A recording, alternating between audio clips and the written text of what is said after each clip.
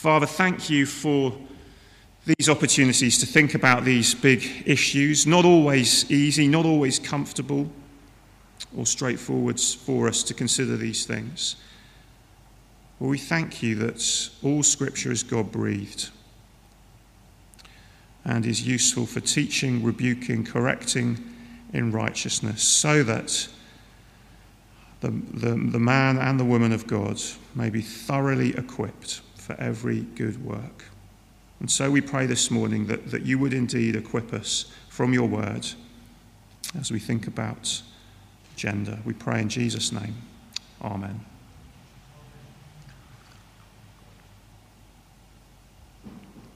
So consider these scenarios. A Christian has a cousin. The cousin has recently announced her engagement to a man named George, but it turns out George used to be a woman called Sally. Arthur is a man in his 60s who's been a member of a church for many years, and one day he announces that from now on he wishes to be called Anne. He's been living privately as a woman for some time, and now he wishes to do so publicly. And the affirming spotlight on transgender issues in recent years has encouraged him to be honest with himself and his Christian friends about what's really going on. Or there's a Christian family. They have 3 children. The middle daughter in her teens says that she was assigned the wrong sex at birth and, encouraged by friends online, wishes to explore puberty-blocking hormones. And there's a young boy who's never felt comfortable playing football and rough games and much prefers sitting quietly and doing crafts and playing with the girls in his class at his primary school. And he says he sometimes thinks he might really be a girl. And so the parents turn to their Christian friend for help. These are just a few real-life scenarios happening, not in massive numbers everywhere, but definitely happening. And I know some here have encountered things very similar to these situations in different ways at different times. Now, it is wise when we're thinking about these issues to distinguish between public political campaigning on the one hand and private personal pain and suffering on the other hand. You see that the people campaigning for transgender women to be able to swim in the ladies' pond on the heath are not necessarily the same people who are themselves experiencing the often hidden pain of gender dysphoria. So as we think through these issues this morning, forgive me, as I've said before, as we've looked at these big issues, but forgive me if I speak crassly or unthinkingly about these issues. I'm obviously not a doctor, I'm not a psychologist, I'm not a psychiatrist, but I am a Bible teacher. And we believe God's word speaks into all of life. And that only God can tell us who we are as human beings. So but before we get into what the Bible says, however, we should very briefly get clear on a few terms that are used. I'm talking now about how these terms are used generally in wider culture. I know some here will be very familiar with these things, others maybe not so much. What is the difference between gender and sex, first of all?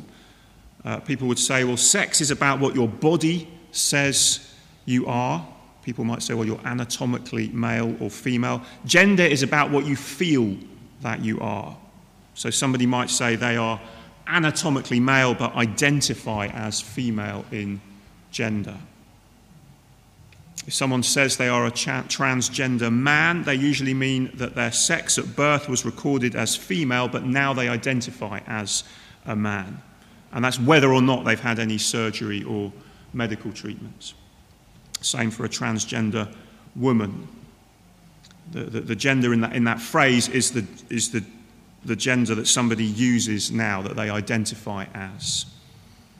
Years ago, terms like transsexual were used. Today that isn't a widely used term. It tends to be used by some, though, to speak for cases where someone has had surgery to change their sex, but perhaps that their gender that they identify as has remained constant.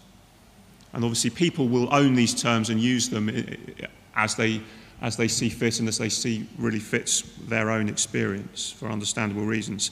There's a related but separate condition called intersex, which is to do with not being able to tell if a baby is a boy or a girl when they're born because of physical ambiguity.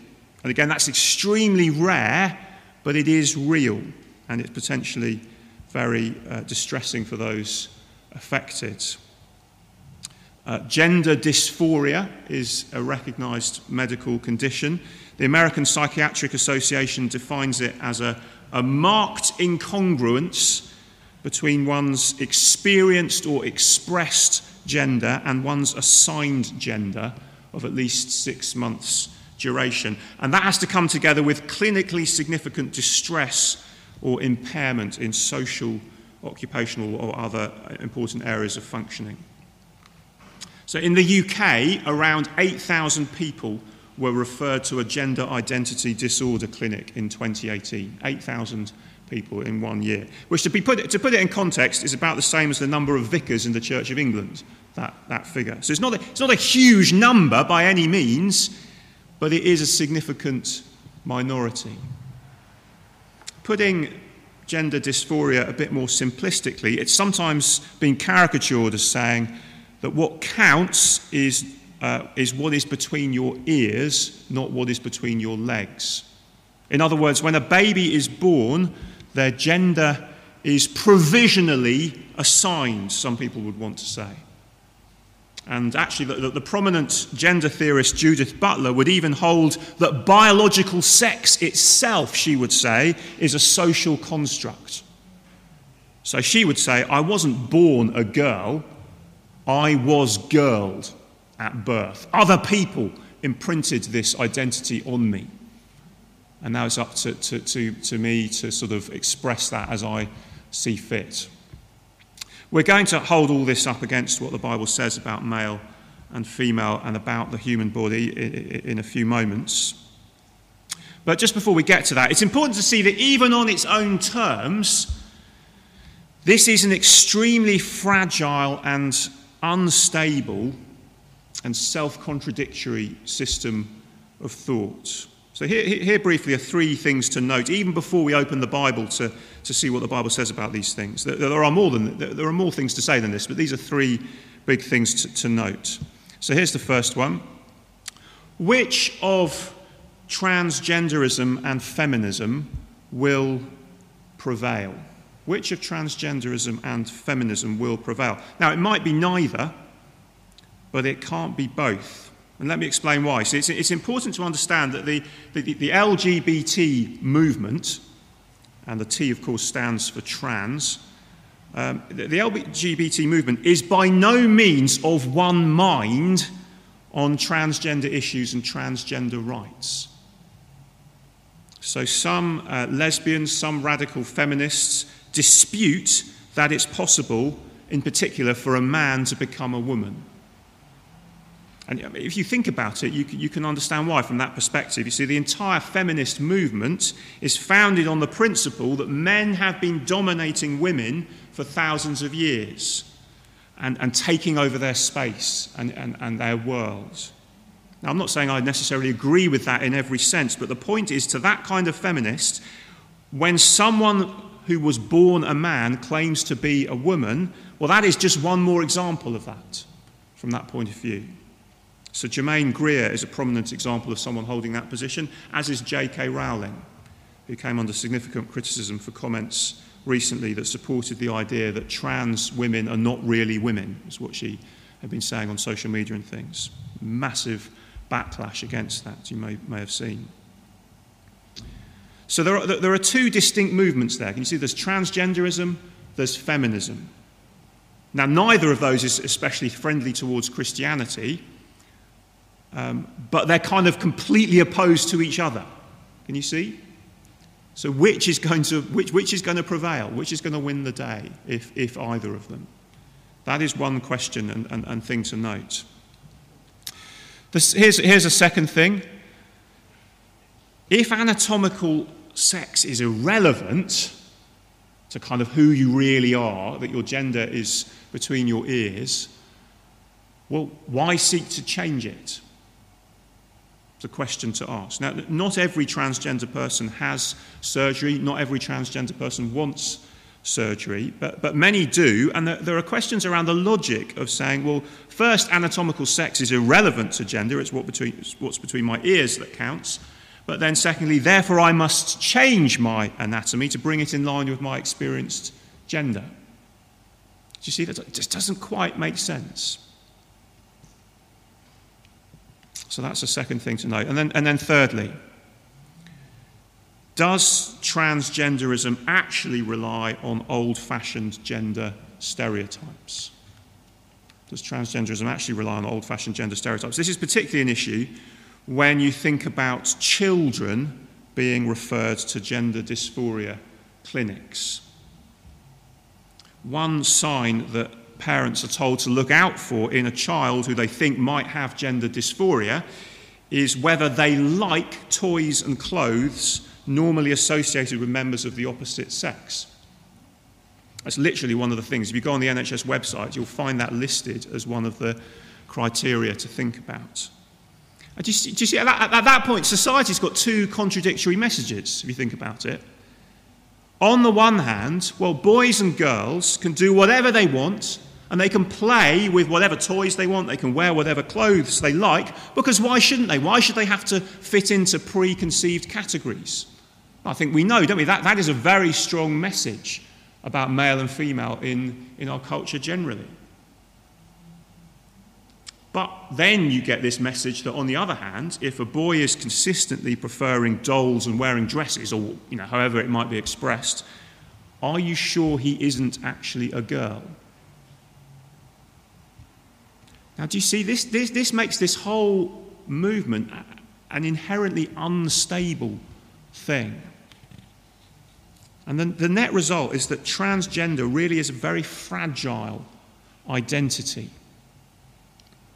So is it therefore surprising at all that there is so much pressure put on the wider world to affirm transgenderism as acceptable?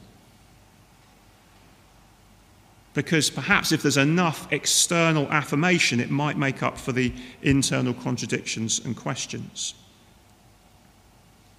Okay, well, how should Christians respond to this? Bearing in mind that we're not just talking about, a political movement, we are talking about real people who are sometimes experiencing real pain in their lives about these things. Well, how should we respond? Well, of course, with compassion for those who are suffering, for those who are confused. But the thing about compassion is it can force you into action before you've really stopped to think what actually is the best thing for this person. What would it look like to act in somebody's best interests? Christians believe we can only answer these questions about the best interest, both for ourselves and for others, by turning to what God says in the Bible. Now, we're raising a lot of questions here. It's not going to be possible to answer every question. Some of these questions are extremely complicated and need a lot of wisdom and thought. But just because things are complicated, which they certainly are, doesn't mean we can't speak truthfully and relevantly into this incredibly complex issue, so that we have a kind of starting point from a Christian point of view to speak into these things. And maybe it will surprise you, or maybe it won't, to hear that what we need most of all in considering this whole area that we're thinking about is to remember the gospel, the good news about Jesus. Now, when we think about the gospel, there are three big phases to the shape of the whole Bible story and the shape of the gospel message. Sometimes we put it in terms of creation, sin, and redemption or rescue. So God made us, we rebelled against him. God sent Jesus into the world to save us. But we're going to see how actually you can see those basic categories in a bigger way. You can think about them as creation, decreation, and recreation. So sin or the fall is not just about moral failure, about breaking the rules. It fractures the whole of God's creation. We see that very clearly in the Bible, as we will see. And then Jesus' rescue in his death on the cross and his resurrection, it's not just a spiritual thing that makes us right with God, although that is absolutely true. Through Jesus' death and resurrection, the whole of creation is put back together. And actually that is what it means to be brought back into relationship with God. As everything is restored and transformed and glorified. And so we will see this is good news for everyone, and not least for transgender people. So let's see these three main categories. And as we go into this, as we've done the last couple of weeks, we've had a question time after the service. We're going to do that again today. So as we go through this, please do be thinking what questions this provokes that you'd like to explore further. And Corinne's going to come and join me again later on and be involved in that. I know lots of people have to dash off at the end of the service, which is absolutely fine. But just think, if you do have a question, you could actually submit it through the link that we put up. And you may not then be able to stay and hear the answer, but it will be on YouTube later. So you could come and put a question in and then see how it's answered later, if that would be helpful. But let's see these three main categories then. First of all, creation. God made them male and female. And we had our first reading, which it might be helpful to get in front of you in a Bible or on your phone, Genesis 2:18 to 25. What does it mean for God to be the creator of human beings? Well, Genesis is clear. It means that he's the creator of our bodies. Making Adam involved giving Adam a body. And Adam, you see, he wasn't first some disembodied spirit who later acquired a body. Adam is his body, and his body is him. Now, ever since the Enlightenment, there's been an increasing tendency to see ourselves as merely brains on sticks. And therefore the body actually is less relevant and should be, therefore, can be changed as needed, because it isn't really who I actually am. But that isn't how God made us. This is what we see in Genesis.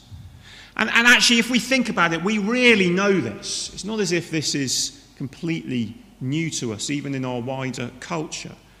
Because despite everything our culture will imply about who we really are, kind of distinct from our body, actually, we know this, don't we? So if you've eaten a lot of pies, do you say, well, my body is very full now? Or no, you don't. You say, I'm full. I'm really full. Because my body is full. Or if I run over your bike in my car, well, you say, hey, look, you've just driven over my bike. But if I knock you down in my car and I drive over you, say, I mean, if hopefully this wouldn't happen, but if you're still conscious, what do you say? You don't say you've driven over my body. You say, no, you've just driven over me. So taking body in the fullest sense of all that is physical about me, my thoughts, my emotions, but absolutely my physical body as well, that is me. I am my body. You are your body too. Now, of course, I am my soul, and one day my body will go in the ground, but I will be with Jesus. But actually, that will only be a temporary thing until my body and I, in that fullest sense, am raised. So we mustn't conclude from all that what is physical about us is somehow less us, less me, less you, than the real me, which is kind of distinct from that. That is not how the Bible speaks about human beings. And actually, just as we think about it, it's worth reflecting on this in this time of lockdown and Zoom and online church and all of it. It's necessary for health reasons. We all understand that. But again, we're kind of seeing it's not the same.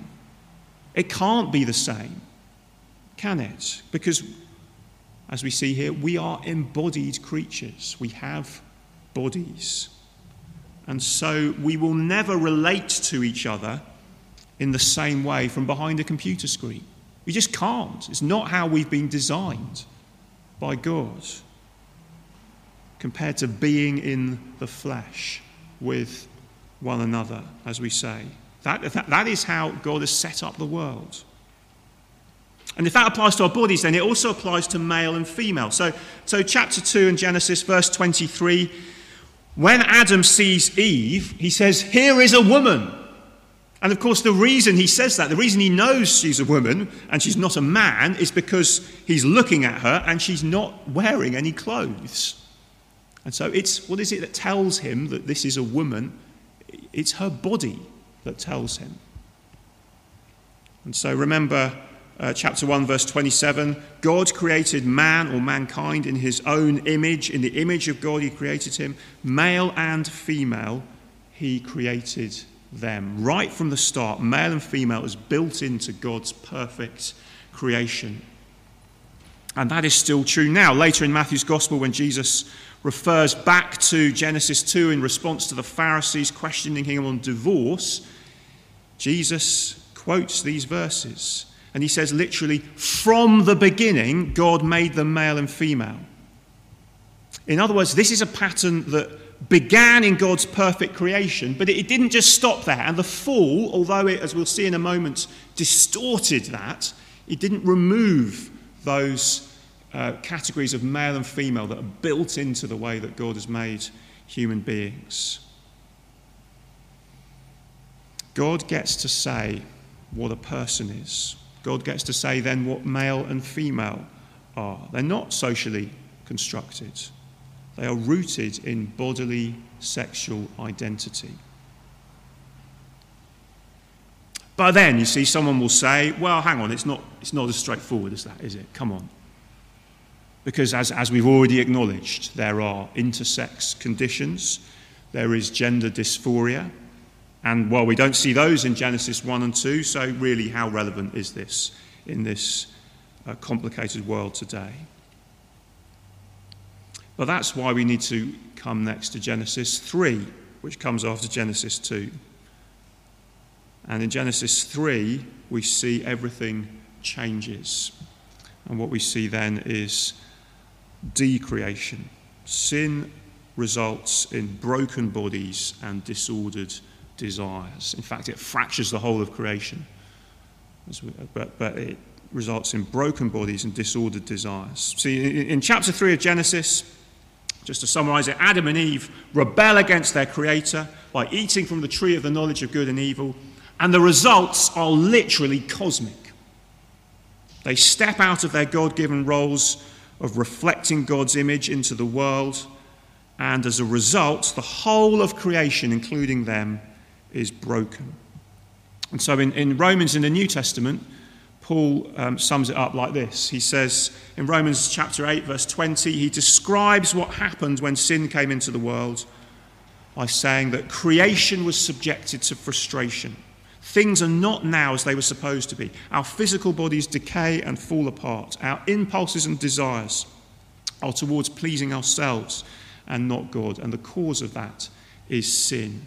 The sin of Adam and Eve and the sin of all their children that continues even today. This is a messed up world. And therefore there are illnesses and ultimately there is death. Now, it's not that every illness is the result of a specific individual sin. There is general brokenness that sin has brought into the world. And that includes, as we've been saying, that conditions like intersex, where despite God making male and female, there are a very, very small minority of people who have what they call intersex traits, so that they're not clearly male or female. It seems Jesus was aware of this in Matthew 19 verse 12, and he mentions people who are eunuchs from birth. But beyond this, the fall also means that our desires and impulses are affected. And that for some may mean a disordered view of our bodies. And the interaction between natural disease on the one hand and sin on the other hand is complicated at this point.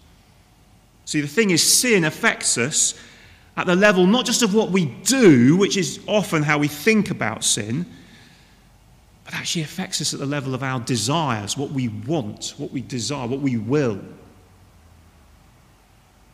Now, just read Romans 7 if you want an account from the Apostle Paul of how sin arises in him completely naturally in one sense, and in one sense against his conscious will. He does not do what he wants, he says. Now, there's a question there about whether he's describing life before or after coming to faith in Jesus, but actually that isn't the point here. The point is that even unconscious desire, whatever period of his life he's talking about, even unconscious desire is an aspect of our sinful nature.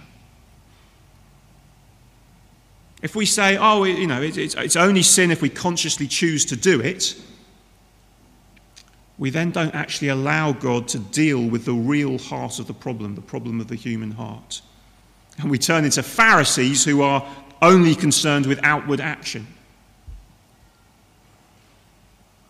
Now, the point is, it's not just a disordered view of our body that might fall into that category. It's disordered desire in many, many different ways that affect all of us, each one of us, in different ways. A disordered desires in the area of sexuality, which affects whether we'd say we're attracted to members of the opposite sex, members of the same sex. Our desires are disordered in different ways and an expression of our sinful nature. Now, why point this out? Why isn't this cruel and crushing to point this out in the context of transgender and disordered desires? Well, it would be cruel and crushing to point it out unless there was a Saviour. Romans chapter 8, verse 1. There is now no condemnation for those who are in Christ Jesus. There is therefore no condemnation for those who are in Christ Jesus. Any sinner who comes to Jesus will find full forgiveness, a fresh start because of Jesus' death in our place. And that leads us then to the final stage of the gospel message, to recreation. We've seen creation, decreation, now recreation. Jesus' death and resurrection bring transformed bodies and reordered desires. So 1 Corinthians 15 spells out the implications of Jesus' bodily resurrection for ours, as we heard. So you might want to turn to that again. 1 Corinthians chapter 15. It's a dense argument in those verses that we heard. But the point in one sense is quite straightforward. If Jesus rose from the dead with a new body, Paul is saying, so will we if we're trusting in Jesus. He had a new body, we will get one too. And in particular, Paul uses the metaphor of a seed to show that there is both continuity and transformation between our bodies now and our bodies then.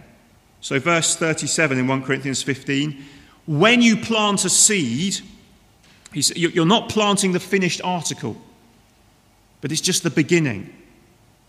In fact, what goes in the ground must in one sense die. As a way of thinking about what you're doing. When you go in the garden and you plant your things for next year, there's a sense in which you put the seed and you bury it and it's dead. And yet it then is transformed and grows into something completely different. And what then is the connection between the two? You put a seed in the ground and then the plant later comes out. They are the same organism, aren't they? That there is continuity in identity Acorns lead to oak trees. Apple seeds lead to apple trees. But there is also transformation and indeed glorification. This tiny and weak little seed went into the ground, just a tiny, tiny shadow of what was to come. And Paul is saying it's like that with our bodies in death. When they're put in the ground, just a shadow of what will one day come. Verse 38 then, he says, if you look, God gives each the body he has determined. Like the original creation, but it's new, it's perfect, it's unspoiled, it's unspoilable creation. And he then describes it as a spiritual body, verse 44, which mustn't be understood as saying that it's not physical. It's not what he means. We think in terms of physical and spiritual as being the opposite of one another. That's not how the Bible thinks about it. Because, how do we know that? Well, because Jesus rose with a real physical body. He wasn't a ghost. When the disciples touched him, they touched him. He had a physical body. Because he rose, we will rise. Our resurrection will be like his. That's the logic, do you see?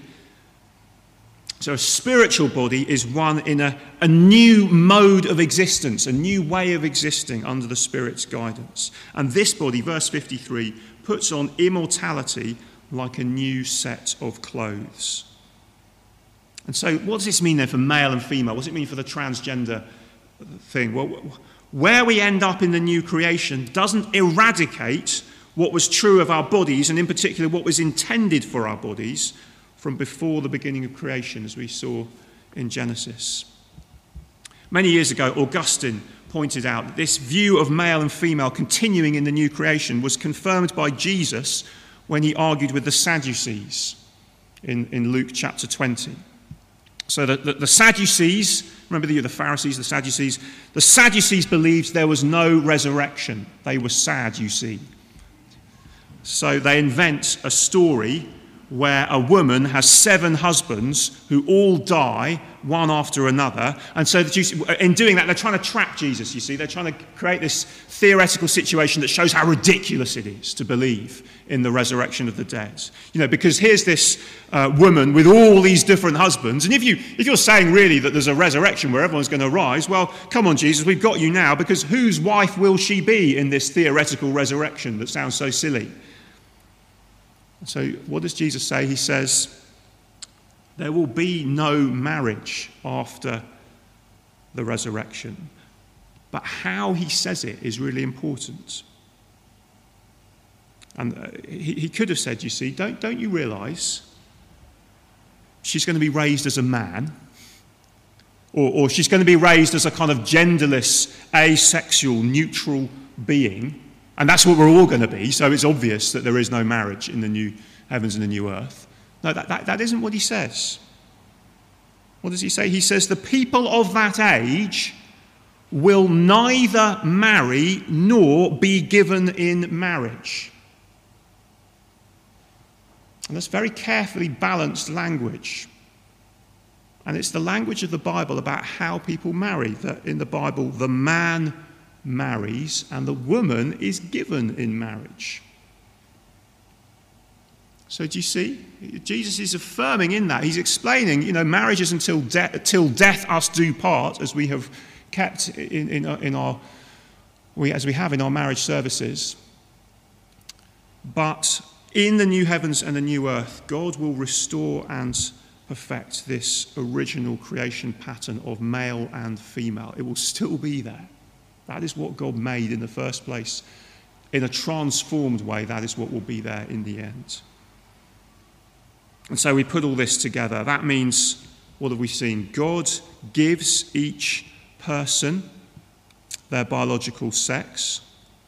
So my biological sex from when I was born will be my God-given biological sex in the resurrection. And if that is true, that has a very deep significance for who I am now.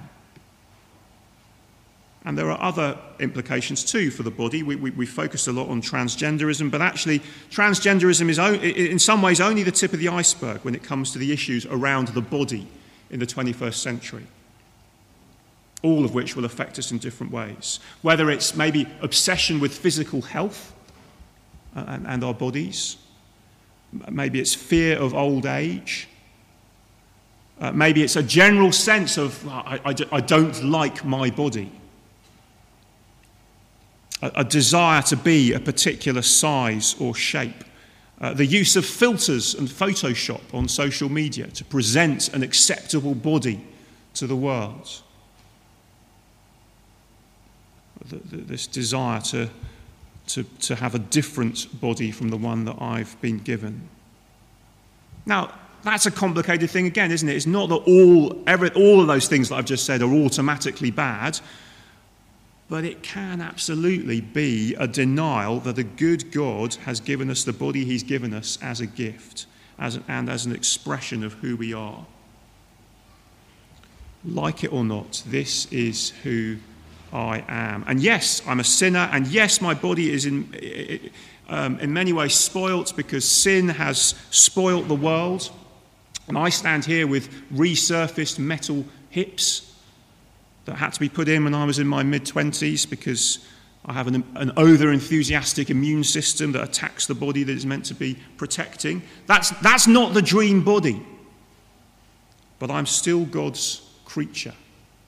And my destiny is not to escape this body and become the real me somewhere else, but for one day my body to be planted in the ground like a seed and raised to life in glory with Jesus. And if you're trusting in Jesus, that is your destiny too. Whatever frustrations you have about your body now. Well, where does that leave us then? Not with all the answers by any means. Please do come back with questions in the Q&A that will help us get into particular issues as best we can.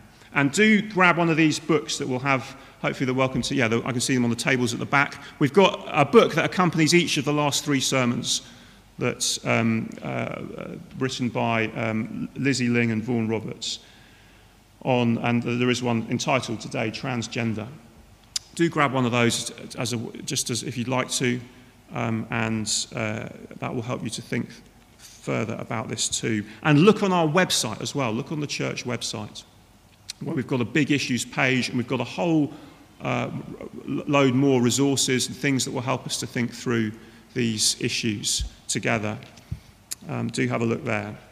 But maybe it just helps us this morning to be clear that even with a complex and a nuanced issue like this, it is still the gospel that explains and speaks into it.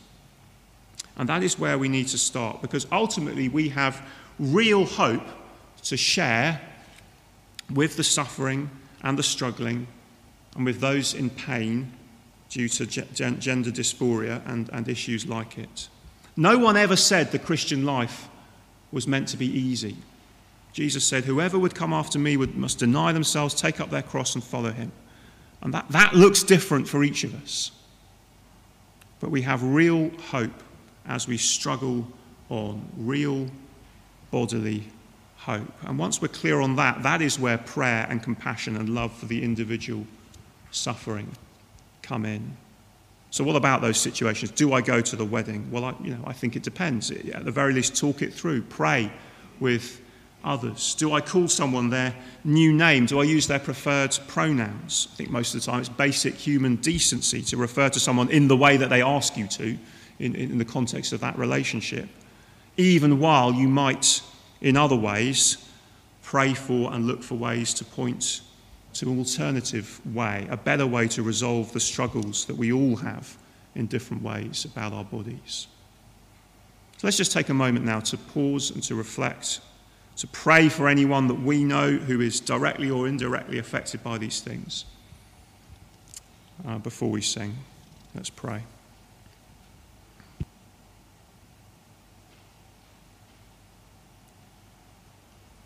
Father God, we do pray for those directly affected by this issue, by struggles with their own identity,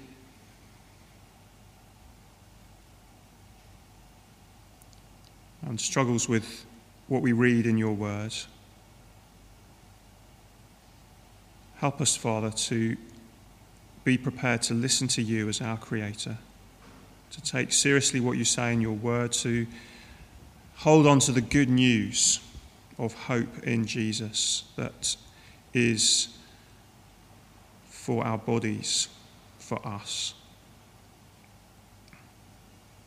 Praise you for that hope that anyone who trusts in Jesus can have. Help us today to trust in him. And we pray in Jesus' name. Amen.